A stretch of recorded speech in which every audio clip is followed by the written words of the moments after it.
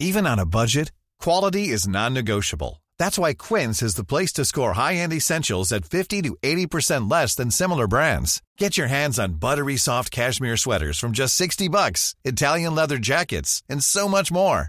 And the best part about Quince, they exclusively partner with factories committed to safe, ethical, and responsible manufacturing. Elevate your style without the elevated price tag with Quince. Go to quince.com/upgrade for free shipping and 365-day returns.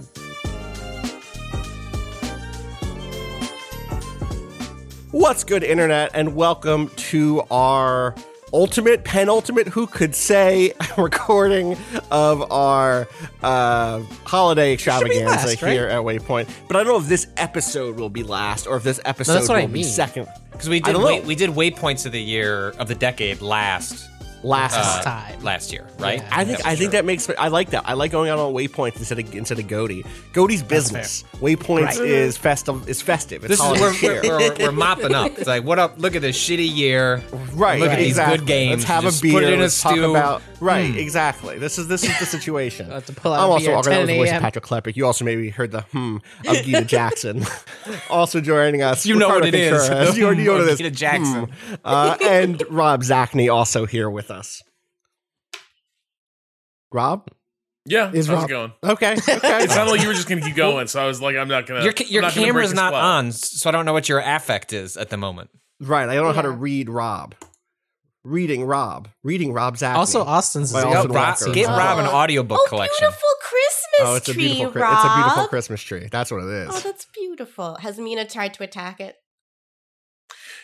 So Mina's been good about the Christmas tree. I think there was kind of an interesting energy when we put the tree up. She seemed a little concerned, and she had she was trying to figure out what we were doing. Like, she was not happy about the entire tree decoration thing that was happening. And she seemed to understand at some point that like something important was happening, but it was also concerning and not relevant to her. And then she ignored the tree, and that's kind of where she's been since. Like, she doesn't. Great. Occasionally, she sniffs it and like boops a ornament, but she hasn't investigated it much, which is probably for the best. She's just kind of like, I know what a tree is. It doesn't matter to me. It's chill. I've seen trees before. Amazing. Well, we are here with a strict time limit and a question mark as to what the day will hold in some ways. This is our Game of the Year podcast, and we decided to have kind of a setup where we're not going to just ramble forever. I don't think there's going to be a timer involved necessarily, but we do have a hard out on both of our recordings today, and that means we have to be a little bit tighter today. But what we don't know is how we're breaking this podcast up, because we haven't talked about our Game of the Year choices, though I bet I could infer. There was a lot of bong on a previous podcast that if you're making a spreadsheet, you could figure out a couple of them. Rob is my mystery person. Reading Rob Zachney again. Here's my guess. Kato is Umurangi generation along with me. That's my vote. Patrick is Hades. You said that just before the podcast, so I tried to tell you to shut up so we could talk about this. That wouldn't have been a hard no. I knew it was 100%. I knew we were going to pick Hades. And then Gita, did you also pick Hades? Which that's where my thought is, but I don't know. No comment. Oh, so we're just. Are we doing it right now? Are we guessing right now? I had you down for Crusader Kings. I was gonna say. I don't know if I know. Yeah, I don't know. I'm the person when you ask me to order something at a restaurant, I'm like, let me go last, please. Sure, yeah. I still don't know. Well, Everything I think looks so good. We can continue to put the caveat that for the purpose of this podcast, you will pick one. But in your list, if it differs because that day you woke up and felt differently, that's fine, because who gives a shit? You open up Crusader Kings video and games, man. Fucked around with the new, like the character creator where you can make different faces and stuff. If you're like, damn, this actually pushes it over the edge, then that it does. It is what it is. You know, honest, and if I was riding the vibe, my game of the year would be Lithium City, and it wouldn't be Hades. So That game fucking rules. That game is good. Last night I went to a place and I went to Lithium City, and it ruled. You were only there for an hour, but what an hour it was. That's fine. You know what? That's all you need. You know? Yeah. All right. Well, let's jump into it then. Where do we want to start with this discussion of our games of the year? I'm not going to make a guess on Rob. It could be CK3. It could be something I've never heard of. That in my mind, Rob lived such a private life that he could bust out. He could be like, "Oh yeah, I really got into Football Manager this year." I haven't mentioned it, but it's a great addition. And here are all the reasons why it's the best game you didn't play this year. Alien Isolation. Waypoints 2020 game of the year. Rob would argue I put a mod in it, thus changing the game code that now qualifies game of the year. It becomes a new game at that point. We've also always been like, fuck it, what's your game of the year? I don't care if it came out this year. Sure. That's us. Yeah. So if Rob did want to go to bat for something that came out in like 2003. Then it would be Ace Combat, possibly, but I think still. No, I mean, like, I can just tell you. The caveat has been a weird year, and a lot of the games I put the most time into I didn't love. And so it's a weird thing where it's like, I played a ton of Last of Us 2, didn't like it, but I basically like analyzed that crime scene, from every angle. So don't need to go back there.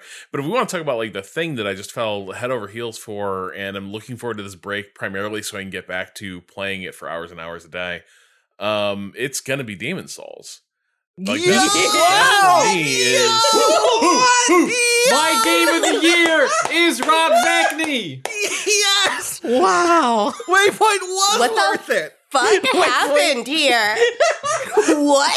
I would have given my like running around like when the Eagles won the Super Bowl. Patrick's got his hands in the air like he's Rocky running around Philadelphia. My camera isn't working. I promise I'm praising the sun. It's all the way.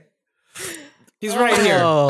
Patrick has a little Solaris in the background. I have no action figures on my desk except for Wii Fit Trainer and Solaris. That's my selection. That's not even his name. So great. It's fine. It's fine. That sums you up. You know what I mean. I do, but it's funnier. Rob, let's talk about Demon's Souls. Yeah, I mean, the caveat here is that I haven't gotten that far because I'm not good at it. Like, I've put a lot of time into leveling my character, but have I like beaten that many bosses? No, but like first trying, who's the boss at the end of the first stage of Tower of Latria? The Fool. Phalanx? Oh, no, Latria. The Fool's Idol or whatever. Fool's Idol.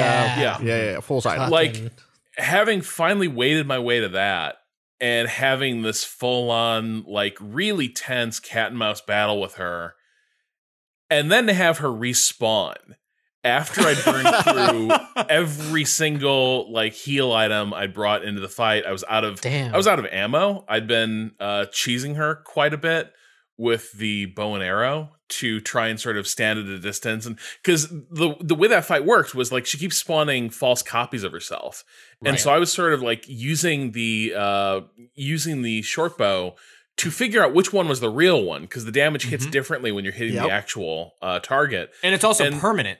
Like it's like persists over like this, like as they summon back in, the false ones keep that. I had forgotten that little tidbit. Like when I replayed that boss, but I was like, oh, that's such a good to keep that as like a really fun UI indicator. Yeah, and so like I have this entire battle where like a heart is in my mouth because Latria at this point, I gotten good at the early stages. Like I was just fucking up those bell ringers, like there's no tomorrow. Like they were just big bags of souls at that point. And I loved it. But I'd gone through it so many times, and I'd finally gotten to a place where I was ready to hit this final stage. I didn't feel like I needed to back out and like purchase items and everything. I fight this boss, and we have this huge battle in this church. And it's a cool space. It's tense as hell, and it's a tough boss fight. And I'm like, I fucking nailed it. I won. And then there's this laughter from above, and the boss spawns back in. And I'm like, are you fucking kidding me? And at that point, it was like I can't do this again. It was like one of those, like, I think emotionally I'll be broken if I have to fight through this battle yet again. And so I basically had to do the fight now flawlessly. Because you get the option to exit out of the fight, after she respawns, I was like, that laughter came from above. I'll bet it's that fucker I didn't kill earlier. Oh, you should have I killed him. I thought he was going to turn into a vendor, and there've been signs where it's like that makes sense. Prepare for a liar or something like that. But I'm like, that could be people trying to fuck with me who are like, hey, attack this vendor and like totally like hose yourself. And he seemed like a harmless little dude who's just playing with his magic balls. It sounds weird, but if you see the scene, it makes sense. He's weaving spells, and it's the like feeling of just sinking regret and disappointment that you're describing. It's just all of 2020. And I feel like it's very appropriate that this is your game of the year.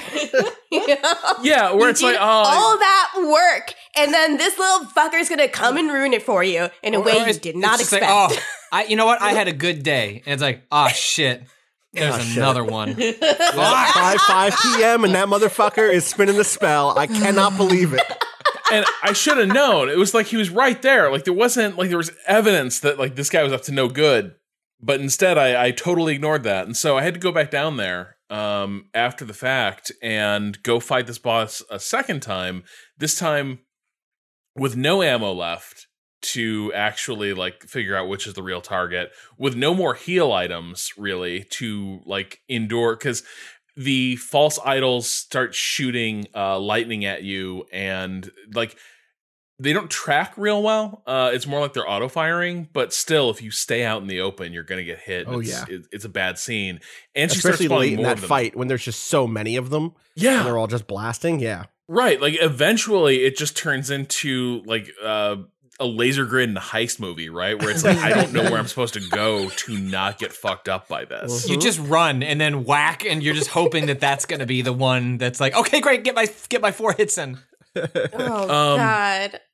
And it's at moments like these, you know, you do have to question, is my luck stat helping me in this situation? Like, did I possibly... Drops don't mean shit if you can't actually drop the enemy, Rob. Did I put too many points in the luck? Especially because the little bell guys drop a magic item that isn't relevant to my non-magic using build. So what was that all for? Which is also a very 2020 mood. What was the point of this? What have I done? Yeah.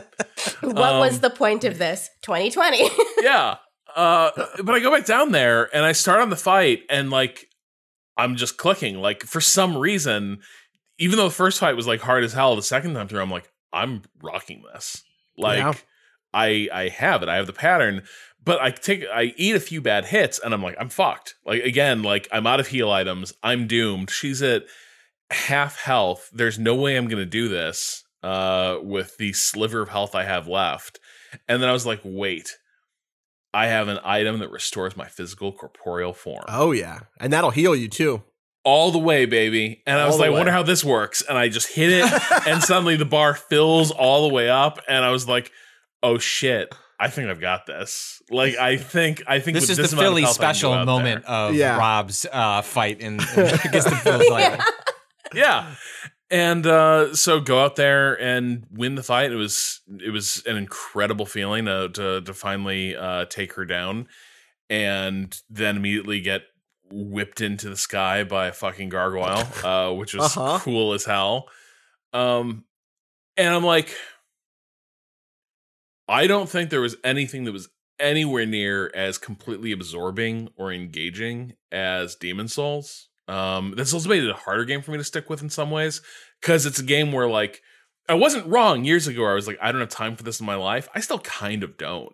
Right. This is a thing where I'm like, boy, this is a game that really rewards you if you have like 3-4 hours to burn in a sitting to just keep, plinking away at this. But if I have that time, it's incredible. Like it's just such an incredible way to spend that time. And like each time I see a new place and like encounter new things, I'm like, one, cool, I've made it to a new location.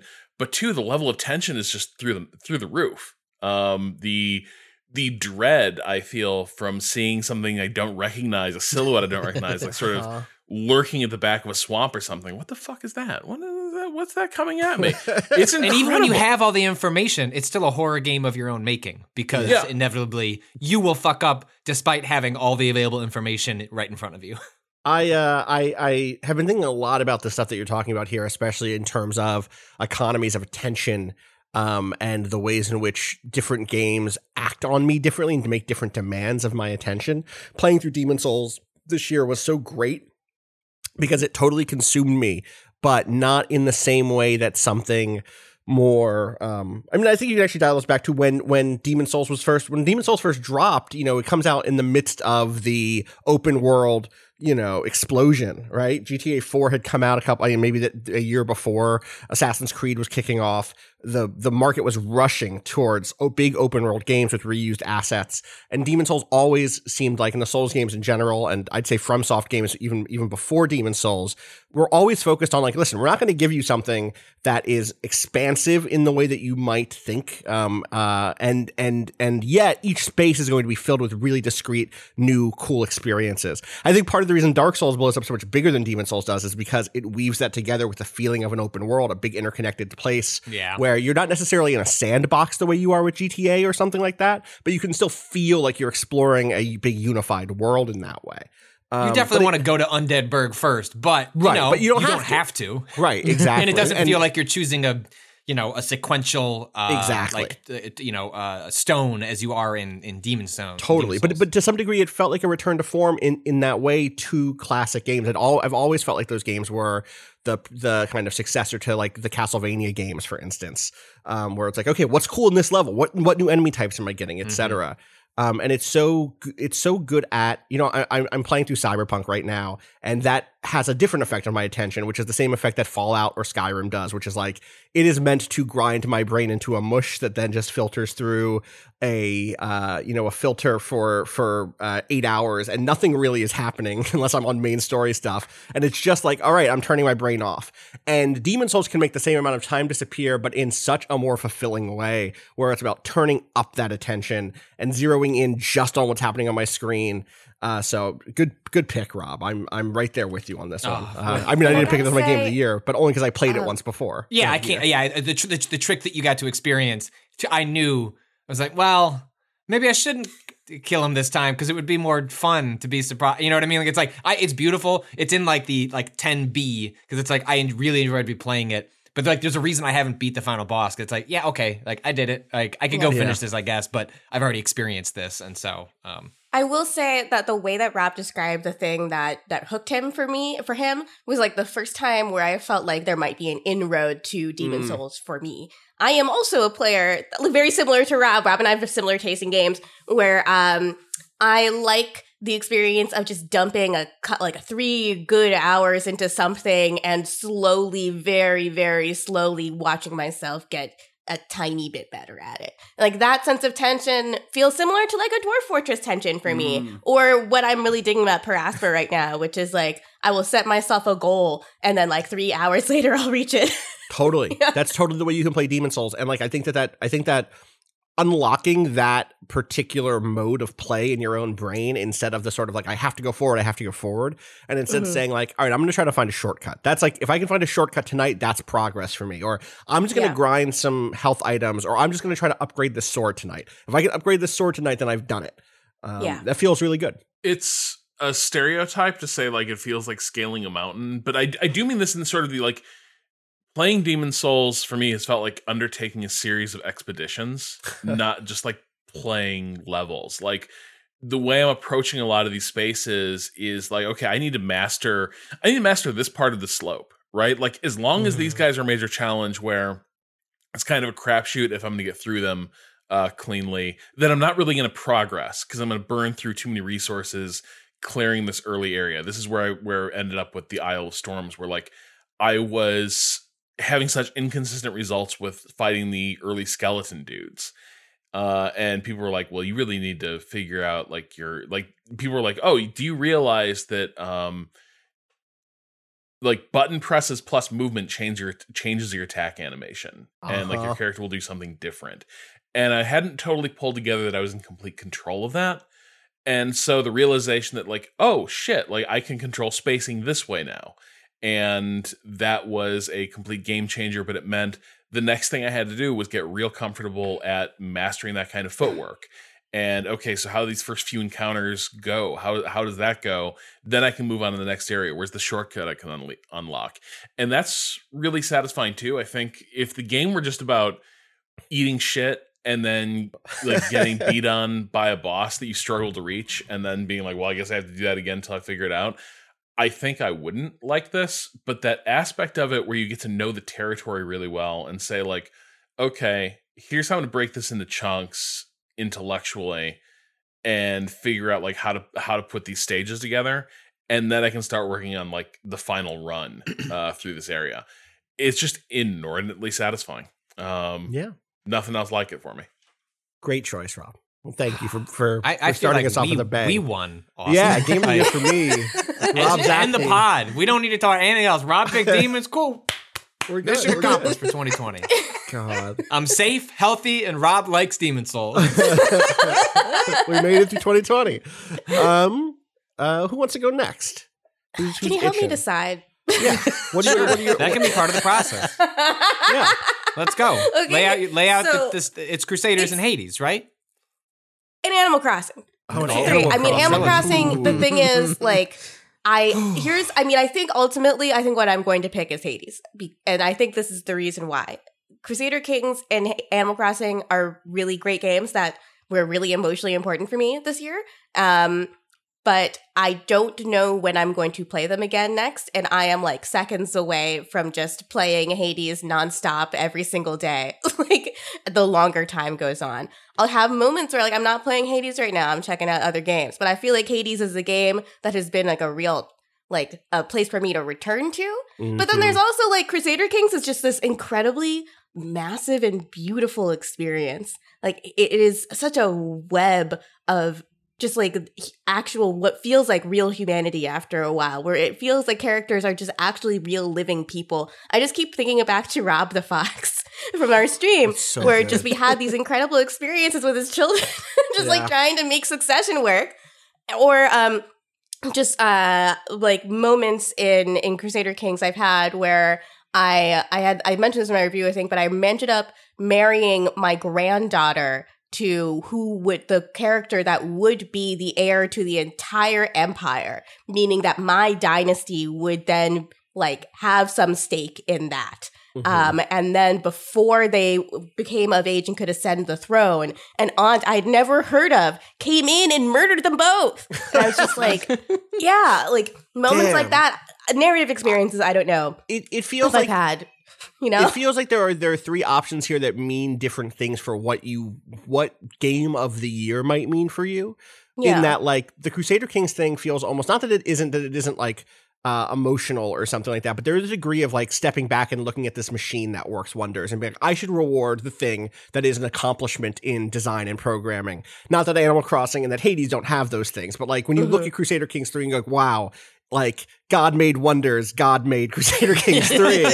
That's, you know, it's like, wow, this is incredible. But then you look at your relationship to something like Animal Crossing or Hades, and it sounds like, especially with Hades, that's something that you return to all year. You started even before the year, having played it in early access, but through this year, it became a place to return to and a place where you felt some like Animal Crossing's music made you cry. Right, yeah, exactly. I didn't know that it was going to make me cry. Like, I didn't know it was that important to me until I heard the music. And I was just like, this game, when I was feeling so low, rescued me from just like the horror of 2020, you know? But like, also, I feel like part of me wants to pick Hades because it feels like it splits the difference between all three of these options. Where like Hades is a mechanical wonder. I think it is it's the best game that Supergiant has ever designed. It is the ultimate expression of their skill as designers to the point where it made me enjoy a roguelike game, a genre of game I notoriously do not like. Right. It was the game I played before I moved in with David, right? You know, when I was just sitting around in my apartment thinking about how much I missed him, even though he lived a literal 10-minute walk away from me. I spent a month just not being able to talk to him or see him, you know, and that was like a very painful time. And I played Hades throughout that entire time. And Hades is a game about escaping hell. Did you escape? Yeah. Have we escaped? Yeah. Yeah, escaping. I mean, you don't escape hell in Hades either. You make hell a good place to be, and you do that by Damn. connecting with other people. Damn. If only we could learn that lesson in real life, huh? Shit. That we live in hell and we can never leave. Yeah, I feel like we still need to learn that one. Yeah, let's pull ourselves up from the blood again and again and get a Yep. tip from Hypnos where he basically insults you by saying some Yep. shit you know. Hypnos. I know I Hypnosis is shouldn't just my let... Twitter mentions, man.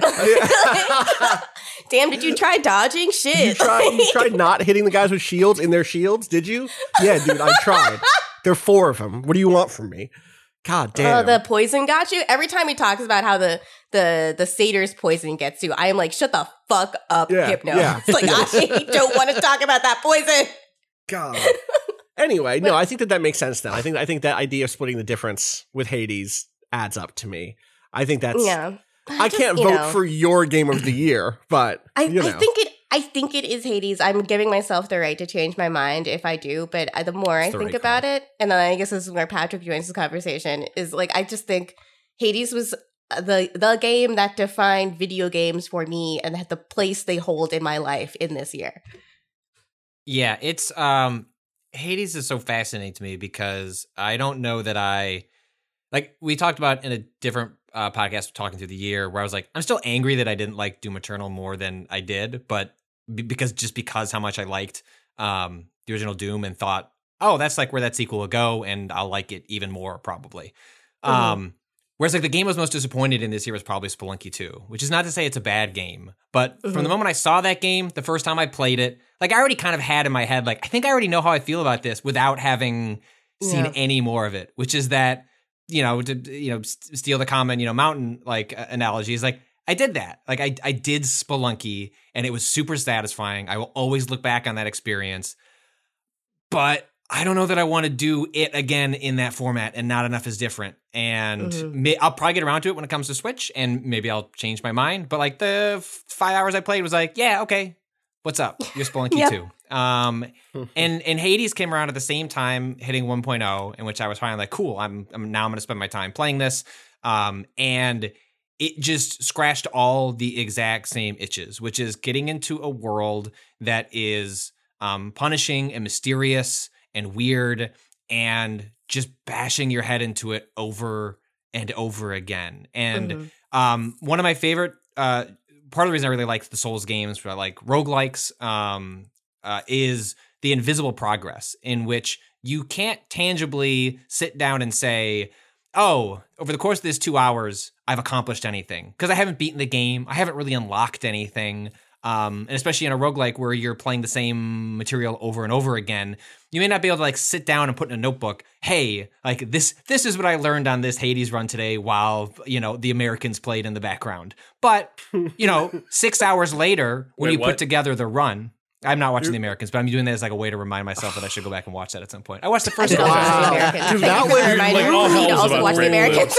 Where I was like, oh yeah, it's something that I know. we'll play while the Americans on in the background. I was like, okay. I don't know why I should have considered anything dirtbag. Watchmen, Lovecraft Country. I could have picked a show that I was actually watching. That one just came to mind to just like hit myself in the face that you should watch past like the first 4 episodes of the first season. Yeah, by the time that like 600 people will email us asking where you are in The Americans, you'll be like, oh yeah, I should probably watch the fucking Americans. Yeah. And so when I wrote a piece about this, about why Hades was one of the most satisfying experiences that I had this year playing games, was when I went from, I beat the game once, and then I think I died one more time. And then I beat the game 8 times in a row. Like then I did it where you get to like the credit ending before you can do the epilogue stuff. And it's just, looking back on that is such a strange experience, because I went from like constantly dying to the first boss, every time getting so mad when you're facing one of the original sisters, and like the one that like locks you into smaller arenas, being like, great, yes, like I'm just gonna die to this one, or I'm gonna come out so weak that the rest of the run isn't going to matter. And now it's just like, go fuck yourself. Like, I'm going to walk in here and I'm going to crush any of you that come in. Like, oh, I have a weird build. Doesn't matter. I'll figure it out. And just spinning those off and then looking back and realizing over the course of that 25, 30 hours, whatever it is, how much progress did happen without me being able to map it in the way that traditionally when I play games is I like to play things with discrete objectives of like accomplish this, do this, and I can look back. And even like a Demon Souls or a Dark Souls, like you beat a boss, right? And it's like, cool, like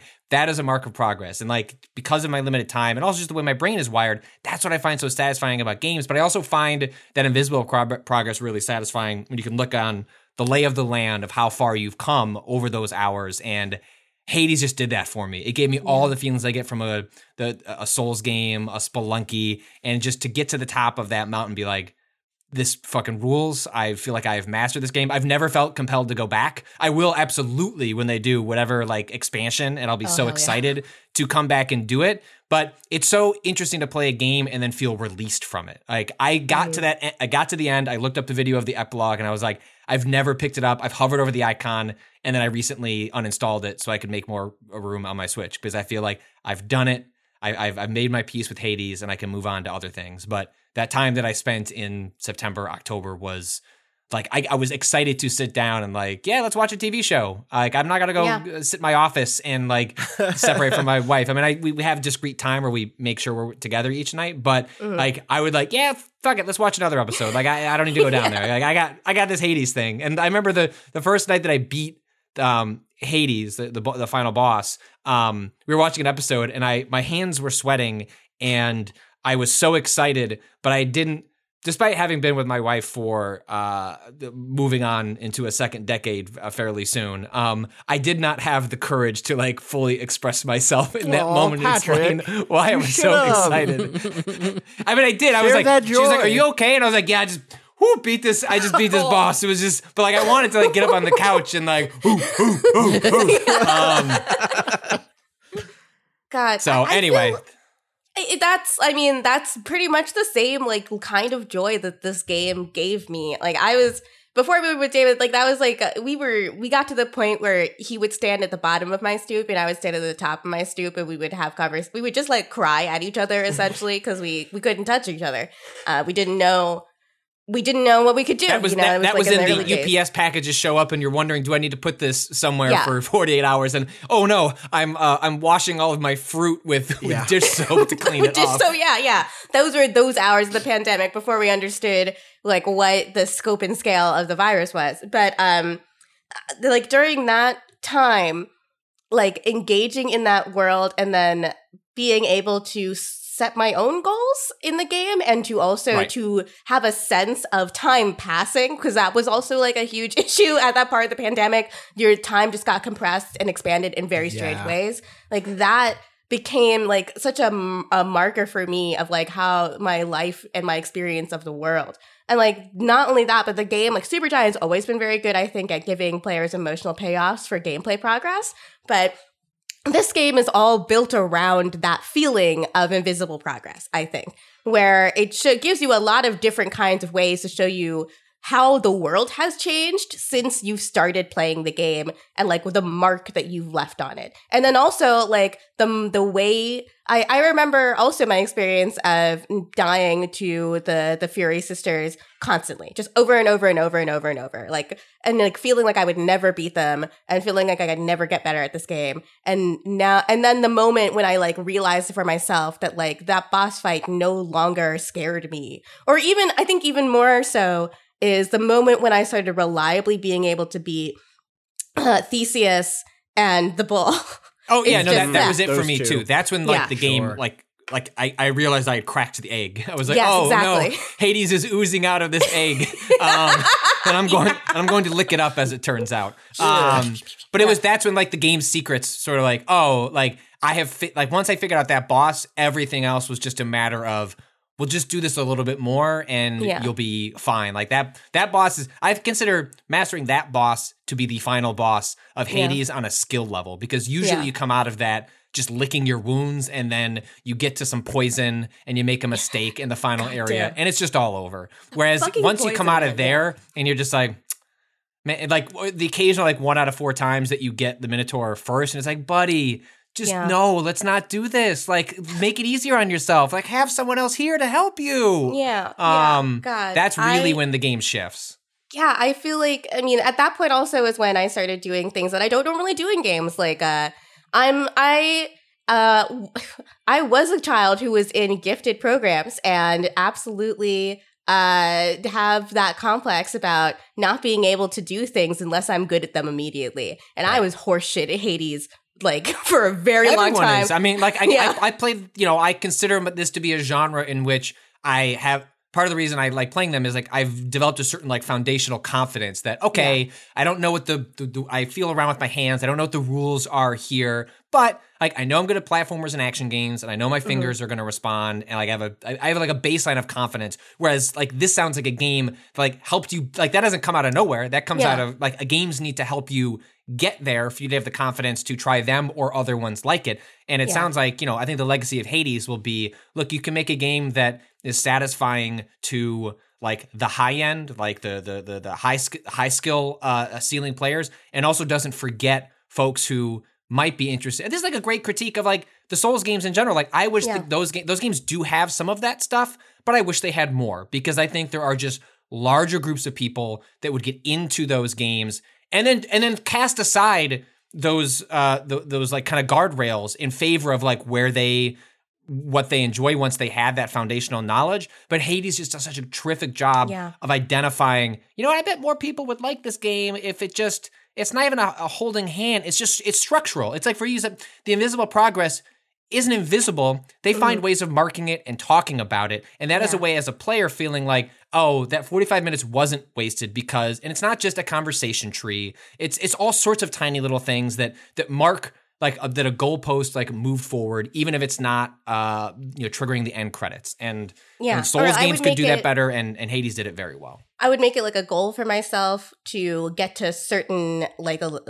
stages of the game. Like I'll be like, okay, I got to make it to Elysium because I want to further the plot line between Patroclus and and then that would become the point of the game for me rather than like beating it, rather than this like really intense obsession with like becoming the best kind of player. I want this one upgrade. Like, oh, you know what? Like I want better rare drops. So I'm going to focus on the weapon that gives me like, the bonuses on this certain drop. And I'm going to, that's going to be this run. So if it doesn't go well because I don't like this particular weapon, that's great because I just wanted 200 items that I can dump into this upgrade because that's like a small stepping stone on like the larger path that I'm climbing. Open the game, just go into the prophecy list and be like, which ones of these do I think I can complete today? And just try to do them. And that was incredibly satisfying.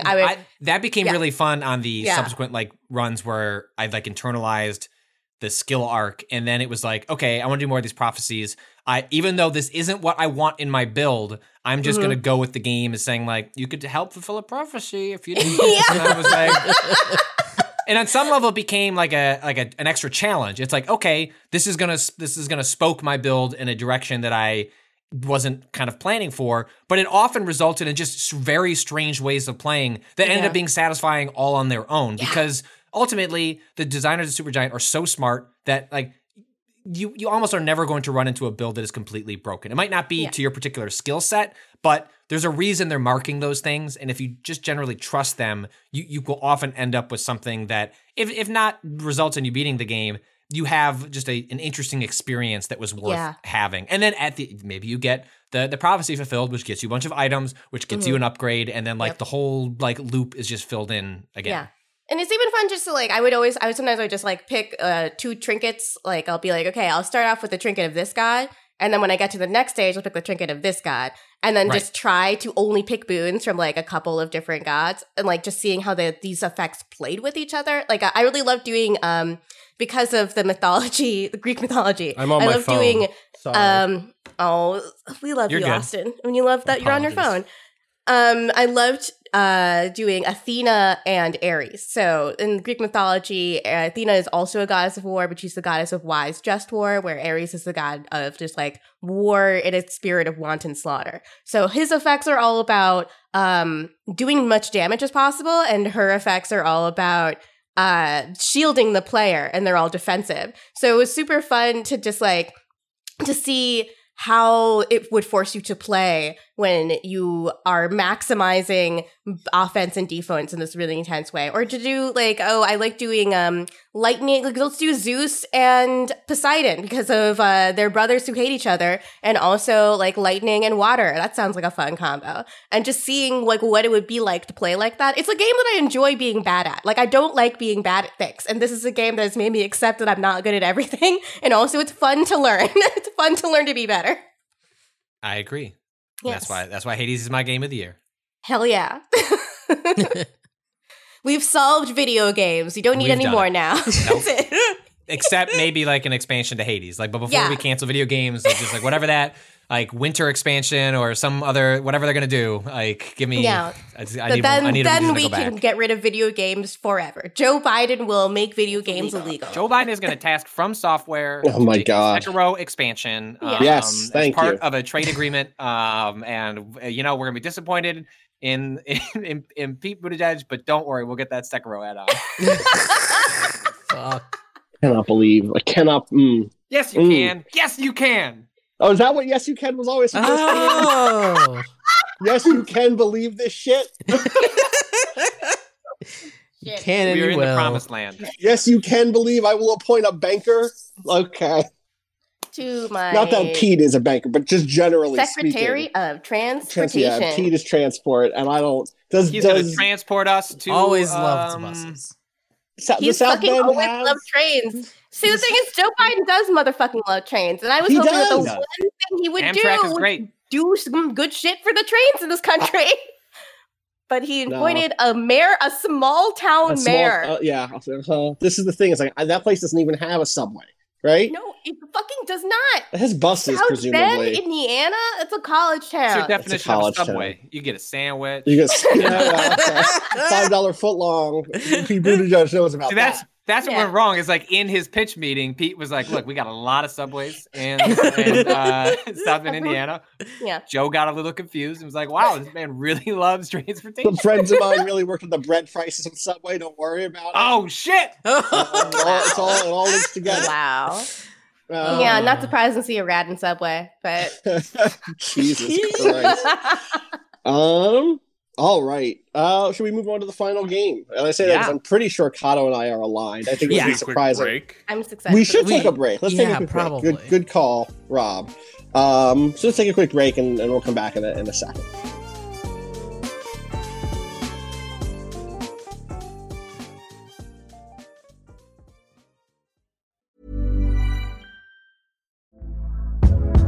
Hey there, it's Michelle Norris. I'm host of a podcast called Your Mama's Kitchen. When I travel, I'm usually looking for a way to find a taste of home when I'm not at home. And one of the things I love to do when I am at home is entertain. And Airbnb allows me to do that. When I was in California recently, I rented a house that had a great kitchen. And when we were sitting around the table, we're all thinking, we're in someone else's house. Someone could be in all of our homes as well.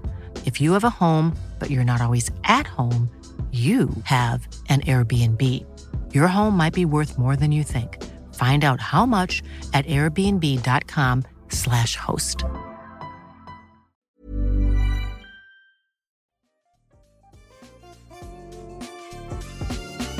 All right, we are back, and my voice should sound fine, but if there's any weirdness, it's because Spectrum Cable Internet does not want you to know the truth about Umurangi Generation. They don't want us to talk about how good it is. They cut off my internet. Oh, God They damn. said, Austin, you're not allowed to talk about games you love. The UN called them Spectrum. Optimum said, not today. Not today, motherfucker. I'm going to sneeze 1 second. While we're waiting for Bless it to you. sneeze, Rob just posted Meta pics in the chat. Thank you for these great Meta Amazing. pics. This is important. I'm gonna These die. are great. This is an adorable pop right here. Well, just wait until we get the photographer shots we got. Oh my God. Excuse me? So this is how they get you. Amazing. Yeah. Okay, I'm sorry, Austin. 1 second. We have to address this.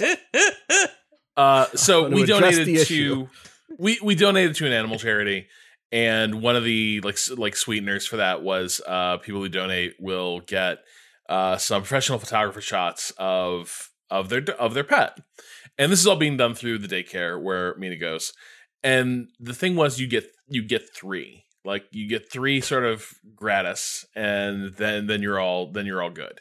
But of course, you have the option. If you don't just want 3, you could buy more. That's how they get the it. options, Let me tell you, the real price of these things is ridiculous. And yet, I'm like, she's only going to be 1-year-old puppy once. So I think it almost behooves me to spend like $300 on a series of poster-sized prints of my animal that I can hang on the living room wall. Listen, that is worth so much more than $300. That was a bargain you got right there. Honestly. Especially this guy put in work because Mina basically rioted throughout the photo shoot. Mm-hmm. She was like, I'm at daycare, where are the other dogs? And just like threw a tantrum. And so you wouldn't know that from the pictures. In the pictures, she looks very happy and Muppet-like, but apparently she was an unholy terror. Oh, of course. But that's the business model of like, yeah, you can have 3 free photos, but of course, then there's these other 8 adorable pics. Do you want those to be lost like tears in the rain? And I'm like, no, I do not. Wow. Absolutely. Oh, wait, so they take them first? Yeah. And then you have to decide? Yeah, that's cruel. That's cruelty. You get like a spread. 20 shots of your God pet damn it. looking just transcendent. This is how all photos. this works. This is how kids like year end of photos Fuck work. that shit. No. This is a racket. We did ones as a family a year ago that we found out as we were purchasing the ones the best photo we've taken as a family. You just can't have them without like the logo in the corner. Like you just have to have the insignia of the company. No. Like Can you pay extra? Is it just like a fortune to pay extra? like $1,000 to have that. Oh, we love that. Wait, what? God Wait, hold damn on. it. Hold on. We can't. We're not. We stop. This is it. We're getting justice for the No, my Kleppics. brain hurts. So wait, you buy the photo, the watermark is still there. What the fuck am I buying the photo for? You're licensing the photo for personal use. No, It's you like just a get car where you just you're get like a borrowing it preview from with the dealership. with a watermark, right? It's just a preview. No, yeah, the no, preview no. has the watermark. The No. Patrick final is should. saying- The final Pat- photo has the watermark. Yeah, Patrick is saying the final photo, unless you spend $1,000. Is it easy to crop out?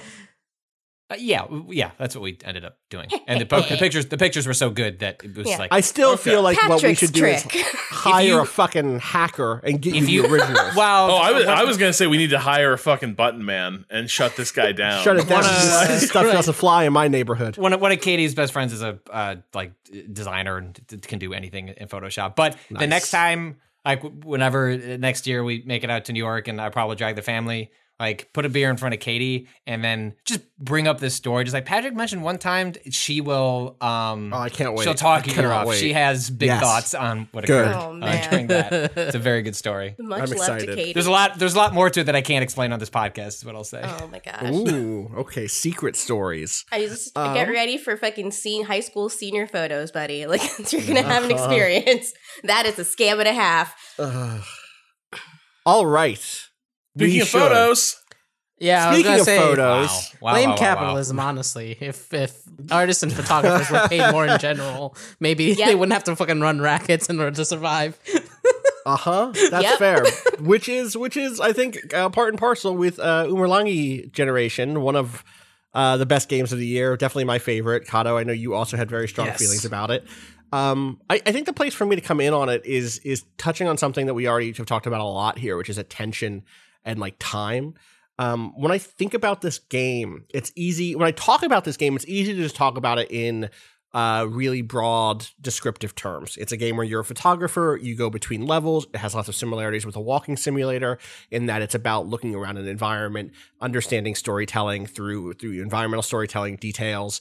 And then it's sort of like that plus an interesting photography game in which you have the tools to take really interesting photos, but you're tasked with finding and taking kind of mundane ones that will lead you around the level and force you to pay attention to things. But, part of the sort of, I guess, thematic conceit with the game is that you're being paid to do kind of rote work instead of tinkering and getting good shots. You're just being paid to like go find the word cops and take a photo of it. Go find 3 feathers and take a photo of it. And that's like one way to talk about this game. For me, the other way to talk about this game is that partially because what I wanted to do was unlock all of the bonus photography stuff that you get through the course of doing all the side objectives, and partially because I just loved the level so much. I spent hours exploring this game, even though it's something that once you know where everything is, you could theoretically speed run it in like, under an hour easily. But I spent so much time in these places looking for the film canisters, but also just taking photos and discovering new things about the world, discovering new things about the people there. I guess we should say outright that we are going to talk spoilers. The previous segments talked a little bit about some spoilery stuff. We talked about one of the bosses in Demon Souls, and obviously we talked about like some beats in Hades. But also every time we've talked about this game, we've even dodged the premise, which we have to, which we should say now, right? Yes, which is, this is a game, Umurangi means, red sky. And I believe Kata, you said it's a Maori word predating the recent fires. The creator of the game made this game in response to the wildfires, which lit the skies red. And this is a game about the end of the world, and in a very specific way. It's a game about giant monsters and giant mechs fighting, and you are at the very, very bottom of it all. You are regular people. You're a regular person trying to make their way through it. Seeing the machinations and politics and machinations, please. So yeah, the machinations is actually right. Because the first few levels of this game, you start getting small things. You get like, hey, what are these like fighter jets doing flying over this Why can't town? Why does the game keep yelling at me when I take pictures of these blue blobs that are everywhere? Yeah, there's like little blue jellyfish, basically. Like it says, don't do that. Don't take a photo of them. And then, you see people dancing, you see people in the street, you go to a couple of different places. Hey, there's a lot of like discussion of some sort of first wave of attacks.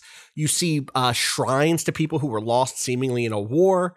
Then you find there's specifically graffiti that says like, so-and-so was lost. She saved us from the kaiju.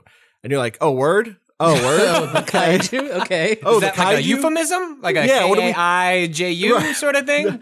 And then you get that level where you return to this kind of, it's almost like a tower or like a bird's nest or something. Like not literally a bird's nest, but like a military base that's up on a platform. And you'd been there once before, and it's this like gray, drab place where people are like, the UN soldiers smoking in their barracks, and you have, you and your friends just kind of like looking out at the sunset. And you go back there at night when it's under attack, and in the dark, under the tracer fire, you see shapes beginning to move. And you're like, oh shit, no, that's a kaiju. That's a giant jellyfish thing. And the little blue eyes are everywhere on the, spread across the ground. And people are yelling and people are in pain. And suddenly this game takes a real turn as the rest of the levels end up being about escaping that attack. And trying to you as the player, I think, make sense of what is going on around you. Eventually you see a counterattack with like 3. Like it's just Ava units 1, 2, and 3. 1, 2, and 3 basically going to 100%. Fight this thing. 100%. Being on a train trying to get away from it, which is a fantastic level. Patrick, you talked about that level a few times on the podcast. Yeah, I think it's my favorite one because it has the most sort of like dense amount of storytelling that it's good in a single space. Whereas none of the levels are particularly well. The DLC, of which I played the most of, it didn't get quite to the end last night, has much more expansive areas. It's fine if we spoil that, Kato. Like, I talked about it. We have to. I tried really hard. I made it past the swamps, and then looked up how much there was to go, and I was like, I got so close, but it was 12:15, and that's my bedtime. But that's fair. But like, it's even in the large spaces, there is still a density to the storytelling that is really impressive. Yeah, and then so to kind of spoil the main game, basically, you get to the final full level is you're back on the rooftop from the beginning of the game. Yeah. The 3 mechs are on one side of the screen, and there's another unit on the far right. And you're taking photos of that first space, but now it's been kind of turned into this battleground. And then you get this incredible slow walk through the ruins until you see this like living godlike creature up on a tower. It is the most like end of Ava shit. Like, Patrick, I'm so glad in retrospect that we watched Ava so you could pull from those touchstones while playing this, despite everything. I still love the imagery of that show. Yeah, how I feel about the characters. So like, and that was already probably my game of the year for a lot of reasons, which is like, this is a game that understand or like I guess interrogates the idea of like what to do at the end of the world, what to do when the world is in crisis. And it feels like things are hopeless, and it has this kind of like, it's not optimism. It's not like, well, obviously we can get through this if we pull together. But it is a sort of like refusal, like an angry refusal to give up on the things we already love, if that makes sense. Yeah. Kato, I don't know how you feel about that. Just talking about the main game here. No, definitely. I think in some ways the way that it kind of shifts in that last level to, obviously, like, you're getting paid throughout for like every picture that you take, which really kind of centers this idea of like survival. And then there's obviously the turn at the end where it's like, you're not sure if you're going to survive this, but you still take a photograph because the kind of the act of creation, of picture making, of picture taking is still a creative one. And, you know, you're going to have that creative impulse no matter what. And it's like, it's a kind of an, you know, it's, the game has come to an understanding of like, there's a finality here. You maybe tried, you're not sure if how much you were like kind of stamped out, but like what was important ends up being kind of that you don't, it's like you lose hope for the world continuing, or you lose hope for the people, you lose hope for the people in power paying attention to you, is really what it feels like in that base game. It's like you can see the kind of the difference between like average people's reactions to what is happening, and which is like going to VR arcades, watching movies about the kaiju attacks, and the first wave, which you only kind of hear about a little bit, right? But like, you know, there's the signs of people kind of burrowing their heads in the ground. I don't want to say like it's judgmental about that necessarily, no. but it like, there's a degree to which what it's judgmental about is going into isolation. I think there's lots of like, here's your gamer palace, go into your gamer palace and ignore everything. But it's never, but I don't think that, I think that it sees that as capitalism's response, or positions that as capitalism's response to crisis, is to commodify trauma, right? And to like turn it around and turn it into movies, give people a way to bury their heads and not want to resist what's happening. Because the other angle of what's going on throughout all these levels is that the UN has come here. Also, we should say that this game takes place in I always struggle with the pronunciation of Maori words, but Aotearoa, which is the Maori word for the land that became New Zealand, or was eventually settled as New Zealand. And is about it's as much about the kaiju attacks as it is about the UN occupying this space and effectively colonizing it and becoming the de facto authority, you know, pushing away local governance. And so I do think that there is a way in which this game is immediately talking about that stuff in a way that very few games are. And it's not especially didactic because it's all just done through environmental storytelling. It's done through, again, movie advertisements, businesses. So much of the world building is both avoidable and also like, if the game puts so much trust in the player, or just says, look, like, maybe you just like taking the cool photos and like, look, there's a kaiju. Like a lot of the seriousness that the two of you are, and I echo in what the game is imbued with, is also like eminently ignorable, and you can just play it as, this is a bunch of really cool photography tools, and there's some robots. I mean, some of the stuff is like, you can't ignore, like, you know, there's a soldier or you know, someone who is hurt, but like, there is the game puts all that, like, there's, you know, the implication that like, well, yeah, there's still capitalism here, but like, all the rich people left and went to Mars. Like, they said, fuck Earth. Like, and the only reason you know that is because there's a poster that says like, hey, they left for Mars. Like, you know what I mean? Like, Totally, and what you can extract from there is like a whole, you know, what most other games would have a whole side quest with dialogue or an audio log that would be like, and my parents, you know, they managed to get a ticket to Mars, but like I didn't. They left me behind. Fuck capitalism. Go home. They went to Mars. I think trust in the player is the exact thing I would describe that. Like there is narrative elements that are unavoidable in this game, and that you will just see because like you have to see them because that's like the part of the game is looking at the environment and understanding it and interpreting it. But it relies on the player to become curious rather than the game foisting this stuff upon you. You don't walk around listening to audio logs from people. You don't have side quests. You just, you know, you see something and you're like, huh. And the image just sticks in your mind and you have to go back and figure out what it means. And the clues are all there if you look at the world long enough, but it's not going to, it is going to trust you to seek them out yourself rather than forcing you to engage with it. Even the objectives that you do have are never those bits of the game, right? Like the photos that you're like, you have to take in order to like progress are always like adjacent to or not even that close to like the specific kind of world building elements, but what they do is they force you to kind of look more, right? Yeah. You have to be in that mode of investigation. Like, it could have been easy to see this game take the like actually take the find what you need anyway. Sorry?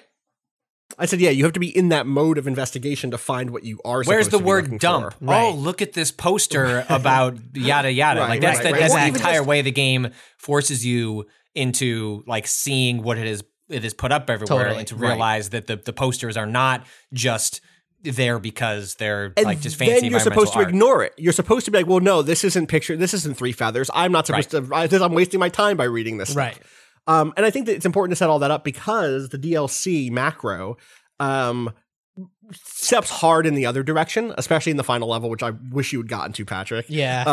I get it. But the idea that you could look away is rejected wholeheartedly. So macro kicks off and you're like, I don't know when this is. I don't know what's going on necessarily. But you're looking at a bunch of other spaces. There's no setup. We should say like you like the way like the there's like a when you go to like your missions, there's like a slider that you can move that shows all the different levels because there's plenty of reason you would want to like go back and do side objectives or take a different cool photo with like new tools that you've unlocked like later in the game.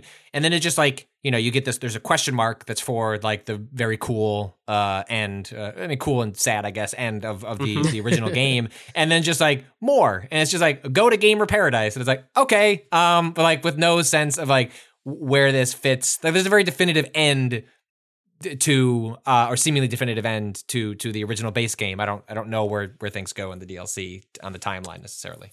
Well, we'll talk about it because Kato, I think, cracked it in a way that I did not necessarily. The levels in that DLC take you through a bunch of other places in terms of their relationship to the main world. So like, yes, you go into Gamer's Paradise. Is that what that first level is? Yeah, something it's like a big Palace. arcade, Gamer's Palace. Yeah. Which has like little arcade booths. It took me a while to figure this out, but have just little pods underneath them. It's like crawling into the bottom of an arcade cabinet to be your little VR hole. Yeah. Which is fantastic. And there's a dance club. And then in most of the levels, hold on. There's a shark DJ who is wearing a VR helmet. Yeah. Of course, DJ Tariq, right? The shark, yeah, Tariq. Which like we all love him. Who shows up in a previous level, by the way, in the music. There's the train level, Patrick, in the main game. He's constantly coming on the radio to be like, he has a robot voice, and it's like, this is DJ Tariq, and I say fuck the UN or whatever. You know, that's like who he is. It's great. I love fucking Tariq so much, and so yeah, you get to meet. Also, I think it's a dolphin. I'm pretty sure it's a dolphin. Oh, yeah, might be right. Yeah. I'm pretty sure it's like a Johnny Mnemonic dolphin shout out. Hell yeah. But like there's just like cool dancing people in that level and everything's great. And then you walk through a door and the tone changes. And this happens in most of the levels, right, Kato? Right. Like there's most of these of the DLC, there's always like a kind of flip at some point that shifts the perspective on what is happening or what the tone of the place is. Like inside Gamers Palace, you've obviously got the fucking booming like techno music. There's people dancing. There's people in VR, like laying out on couches in like a VIP area with like drinks all over. And then you go up the stairs and you exit for a second. And of course, you're gonna lose the music when you do that. But the kind of sound design here is so starkly different from the inside that you understand this kind of divide, because your friends who there's always these 4 characters that are your friends that are in every level, that seem to be just kind of tagging along with you wherever you're going to take these photos. Your friends are outside, and you, for me, it kind of definitely felt like the stark understanding of like, oh, okay, this is not a space that you're normally allowed into. You can go in because you're on assignment, right? You're doing a job. Right, you're here there to do photos. Your friends are waiting for you outside. Yeah, this is a space though for the upper class, right? Like nobody like outside, like immediately outside. There's like a bunch of other people that aren't dressed as well, I guess you would say, or dressed differently than the people who are inside. Yeah, the kind inside it's a bunch of businessmen having getting drunk and dancing 100%. with people and hanging out with like Playboy bunny girls. Yeah, with neon ears and shit. And the news is on, but like no one's paying attention to it. And it's just it's a very cool level, and I think that repeats, right? There's a level where you're in a UN hangar and you get a real good close up of all the mechs, including one that is clearly integrated with one of the big blue jellyfish kaiju. That bit was great too. You had to like find a key to actually open the like second hangar, and then once you get in there, there is one of the monsters like kind of wrapped itself fully around one of the other kaiju. Is that how you read that? I was reading it in that Ava way of like, is that at the heart of each of these things? They're making them out of the thing. Oh right. Shit! Yeah. I could totally see that. Yeah, no, totally. I mean, who knows, right? Either way, it's bad. There's one of these kaiju inside the fucking base. Like, oh yeah. Not good. There's something tonally that struck me about Umurangi Generation that I think that the DLC, which I haven't played yet, which I plan to play but just haven't yet, that touches on for me. I remember I was an intern. It just reminds me of graduating college, this incredibly expensive and ridiculous thing that we forced young people to do right after the financial crisis. I entered college in 2008. And then by 2012, nothing really had gotten better. So you just enter the world with this sense of hopelessness. And I remember, interning at an art gallery and working these gala events. And I'd look around and everyone at the silent auction dinner is this wealthy white person eating this delicious food, looking at this incredible, beautiful art that came from artists I truly admire. And then I'd go sit in the back room with the service staff and just be like, this is, I don't know if I'll ever escape this. This is it. I'm feeding my creative impulse in a world that doesn't accept me at all. Right. Totally. Yeah. So this DLC builds and builds. You see some other spaces that are like, kind of resistant groups that are setting up, underground, because you're basically underground this whole game, or the whole DLC. And then the final level is so distinct from everything else you've played. First of all, because your friends, instead of sitting in one place waiting to be photographed, follow you around the entire time. And secondly, because it's an active protest against the occupation of the UN. The level is like covered in graffiti. People are helping, people who've been tear gassed. Or you can go ahead and click it. You can go ahead and click it. I sent a link of just like this person playing through. I have the volume down. I'm sure someone is talking in this playthrough. But there's graffiti everywhere, and you can click around going forward a little bit too. There is. So I did make it to the final level. Fuck. Yeah. Oh, is this the final? Did you get here? You got here? Yeah, and then you're so close. There's probably 2 more levels. Like this is the final level, and so it's just a long level. In some ways. So you're at this protest. People are moving around. There are bottles of water for clearing people's eyes out of tear gas. There are Molotov cocktails. There's like a little bit of an umbrella stand, not an umbrella stand, but like an umbrella wall set up in certain places. And it's a snapshot of the protests that have happened across the world in various situations, and it pulls very clearly from that material and has like very again, like most of this game is not super didactic about its politics. It's easy to miss them. It is impossible to miss them here, including a particular jab at Watch Dogs, the game Watch Dogs. If you wanted a spineless look at what's going on, play fucking Watch Dogs or some shit, says a piece of graffiti on the wall. And so you go around, you take your photos, you get, instead of getting money here, you're getting social media shares and likes. And instead of being penalized when you take pictures of the blue bottles, the little jellyfish, you get penalized whenever you take a photo of a protester's face in full view. And so it continues, and then you get all your pictures, and it says like, hey, it's time to like storm the UN's building, basically. So if you jump ahead to 417-ish, I guess, that's about where it is. You storm forward to the UN's kind of structure where there's a big building. Oh shit! And what's revealed is the sky around you is fake. The red like stoplights come on that look like just look like the computers from. It just looks like the Magi from Ava. And in the place of the UN's original kind of office building, one of these giant mechs comes forward and lunges forward, covering what's left of the sky. And police come out and start beating people. And like you are taking photos of this police kind of attack on the protests. And then you're escaping with your friends. And it's also the first time in the game you get to take a selfie. I don't know, Kato, did you notice that? Yeah, right at the end. During the final end bit, when you try to take a photo, it becomes a selfie, so you get to see the character's face for the first time. And it's just like it's I did not expect. This is a game that's very passive in its presentation, and so for it to take such a hard swing here at on the final stage, to say very directly like the weapons that the state says are going to be used to protect you are also weapons that it will bring to bear against you when you critique it, when you demand things from it. And the ways in which it shows members of the UN who, you'd previously seen, lounging at the barracks, smoking a cigarette, playing a board game, crying in some cases. Eating lunch. So quickly turned against you, is so fucking effective. And from top to bottom, it ends up being a game that I think, I said this on Twitter before I played this level, that I can't think of a game that better speaks to 2020 from 2020.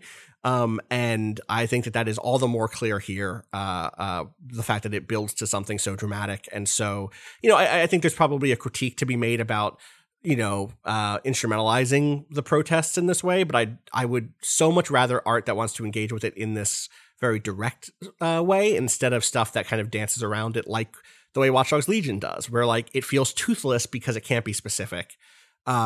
Whereas here it's very much specifically, and there's other things that make this very specific, right? There are lots of traditional Maori elements, whether that's particular icons and art, or there's a weapon in one of the levels where it's like, take a picture of a sledgehammer, an axe, and then I had to look it up because it's one of those words like I don't know what this word means. And I was like, oh shit, this is like a traditional piece of kind of Maori culture. And that was like a really and they have a laser interesting version way. of it. And they have a sick laser version of it. Yeah. It's fucking great. Because fuck it. Why not? I right? mean, just watching this. The Taiaha is what it's called. Watching this after having gone to protest, and I'm not claiming that I was like really in the shit or anything. I was too scared to stay out past curfew because I am afraid of being in physical pain. Well, it's like, it emotionally captures the feeling that I had this summer that I have not really seen media really. It's difficult to capture the feeling of being at a protest, especially one where like you are surrounded by people who are completely on your side. Like we would would march down these streets and like people would lean out their buildings cheering for us. Bus drivers, we walked past a bus and there was an MTA employee in it just watching us and sobbing, like out of happiness. And that was the kind of reception we had in the face of a mayor and a governor who clearly wanted us all to be beaten and arrested like that. He deliberately, Mayor de Blasio I remember talking to Heather Alexandra about how she had to hide in a bush one night trying to get back from Williamsburg, you know? Like the feeling of the state being against you, it is so clearly captured in these moments. And I'm so impressed that the game went here. And one other thing I would just want to say for people who do go to protests, like straight up actually just don't take pictures of protesters' faces. Just don't do it. Please stop doing that. Like, please don't do it. Yeah. It is such an obvious, symbol and that is easy to read and not particularly subtle, but like this game ends with a statue of a mech holding an American flag, kind of shrinking into the background as an actual American mech shows up to threaten a bunch of, much, much, much weaker human protesters to just stand over them and glower at them and kind of like say, listen, you can't win this fight, which leads to, Kato, I think, your theory about when this all takes place, right? Yeah, it absolutely, for me, kind of crystallized both what was happening in the original game and where this takes place. Because for me, this reads like a prequel to the base game, where the reason that you and your friends are kind of, and like a lot of the like local, a lot of the locals and a lot of the kind of communities you see in the base game seem to be ignoring or just like trying, like they're dancing in the streets, they're doing whatever and like kind of ignoring the shit falling down around them. And I kind of assumed, given how they had positioned the UN, that it's like, okay, the UN is fucking up here. But this to me here is, you see this and like they keep mentioning that this is the second wave of attacks. So the way I read this is that this is happening during the first wave of attacks, and people see the UN come in and see the UN fucking up this defense and understand that the UN are not actually, doing a good job or listening to the local population about how to take care of how to deal with this issue. And right, much of the graffiti is about how much damage is being caused to local communities, how many civilians have been killed in these attacks, basically. And so then you get to the protest, and you understand that the people in the base game aren't necessarily ignoring the issue because just because there's nothing that they can do individually. It's more that they've tried to do something and the state crushed them. Right? They've reached the point of no return. They understand that. And it's like, they're trying to live out their last days. Like the state has already fucking said, no, we're not going to listen to you. So like all you can do at that point is try to, enjoy what life you have left. And, however you can survive until you can't anymore. Right? Like the DLC is definitely, to me, then set kind of previously to show that, like, yeah, they tried something for sure. And as is the case in a lot of times when you have like kind of state power thinking they have the correct solution, but the correct solution always hurts someone like further down the line that they're just like not worried about, Yeah, it's kind of like the governor of your state going on a book tour and accepting an Emmy Award while cases of a deadly virus are rising, and he's literally just not doing anything about it. Right. Yeah. What are you supposed to do then? I mean, mutual aid, do video game streams, whatever the fuck you can. Right. Right. That's it. Right. So yeah, Umurangi Generation completely impressed me this year. I thought it would be a fun diversion when it first came out. I thought it'd be like, wow, cool. Like I miss being in the city, and it does do that stuff too. But it is from its photography mechanics, you can lay down now. You can with the DLC, you unlock the ability to lay down, which is sick. To take photos. But from that stuff through its environmental storytelling and its sense of style and culture. It is such a specific thing in a year in which I've played so many games meant to feel as general as possible. Yeah. Meant to feel like, hey, we don't want to, scare people off. We don't want to, we want to appeal to everybody if possible. We want to make space for all perspectives or multiple perspectives. This is a single perspective, given motion, and I'm very, very happy with it. So shout outs, to the developers, shout outs to, the musician, because the music in this game fucking slaps so hard. Yeah. It's been with me all year, and yeah, I'm so happy to, in a year where I've been not happy about many things, this is one that I'm happy to just like yell from the rooftops about. If you have not played this game, please give it a look. At least there's a demo on Steam. Go fuck around with it, because I think it's worth your time. It's coming to Switch. Shit, when is it coming to Switch? I feel like I should know this. I think soon. Yeah, It hasn't been said. Okay, they haven't said yet. Okay, but also, yeah, that will be coming if you have that, but don't have a PC necessarily. But yeah, totally. Also, it looks sick on Switch because you can move the Switch to move your camera. Yeah, around. it's gonna be great. Awesome. I'm gonna replay this fucking game again. Like, there's no, it's so fucking good. I mean, these are some good games of the year, right? Yeah. When you I look think at so it this too. way, we had some bangers come out, right? Every We year, did. when I think about video games that come out this year, I'm just like, I don't remember a single thing that happened. But this year, I think at least it was not a year of completely bland bullshit where everything felt soulless. There was some good shit. There was some good shit. Absolutely. All right. With that, we should end this podcast so we can do our next one. Thank you all for joining us. We're going to sneak in another podcast, and then we're going to be done for the year. Cannot wait. I hope everyone has a good holiday, and I hope you enjoy our final podcast coming up in time. I don't know if it's a day. I don't know if it's 2 days. I don't know if it's next Might week. be 2 days. It'll be out when it's out. Yeah, we'll see. No promises, you know? All right. I guess we already kind of said it based on the whole Umurangi segment, but fuck capitalism, go home. We're not going anywhere. We have to fucking do more capitalism here and do another fucking podcast. So, but do what we don't do. Go home. Spend time with your loved ones. Bye.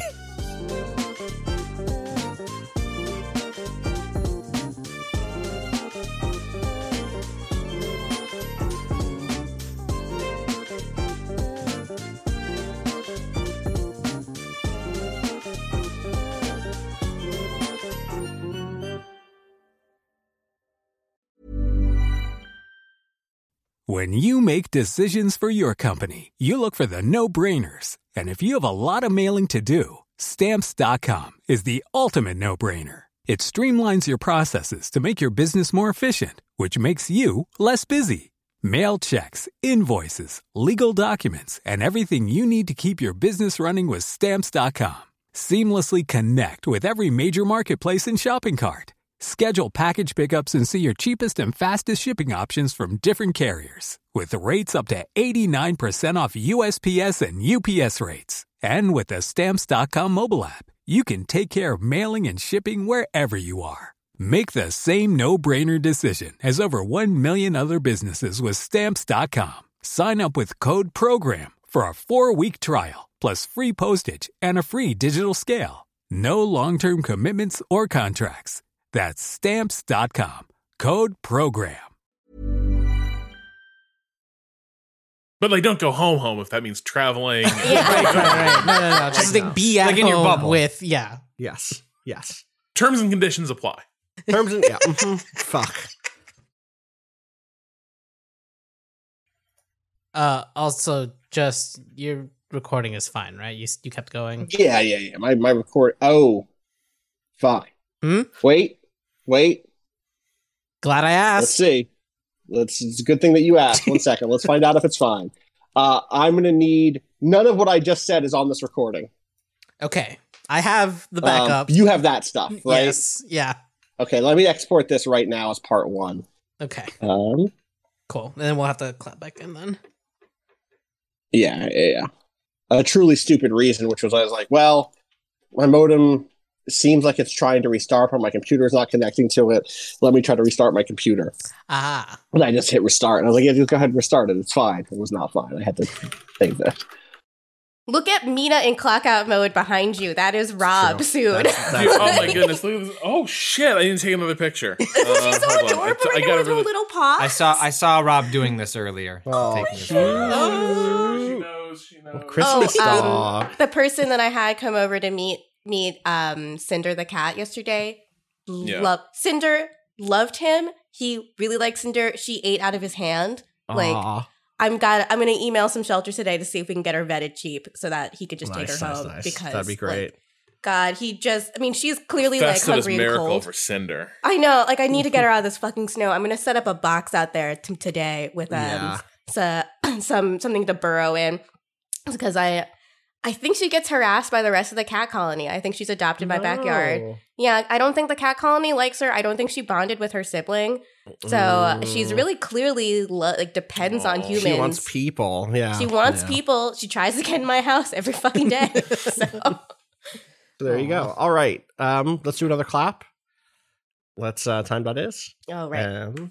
And make sure you refresh time.is if you've had it open. I've learned recently that it will desync over enough time. Seems self-defeating, but I know. There we go. Are we there? Yep. Yeah. Let's do 20.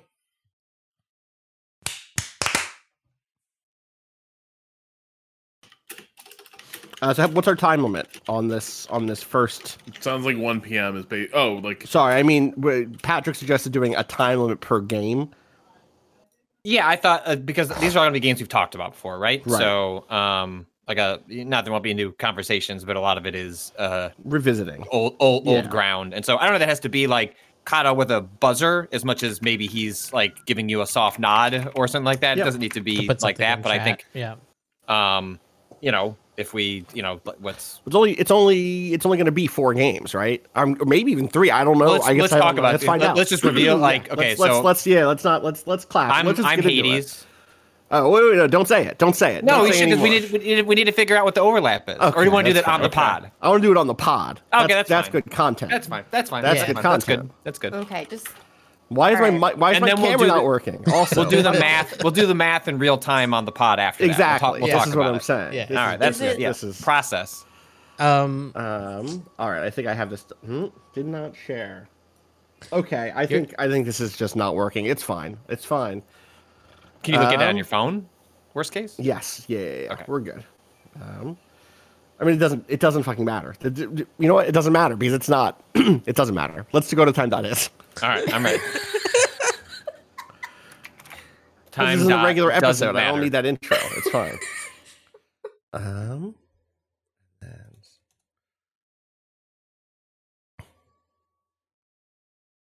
For once, I'm there before the podcast started. Amazing. I got my backup going. One second. I'm gonna turn myself down just a little bit, just a little baby bit. I got a new mixer and a new mic. Ooh, fancy. Sounds better. All right. Yeah, I'm hoping that it means good things. All right. Let's clap at 15 seconds. Mm-hmm. All right.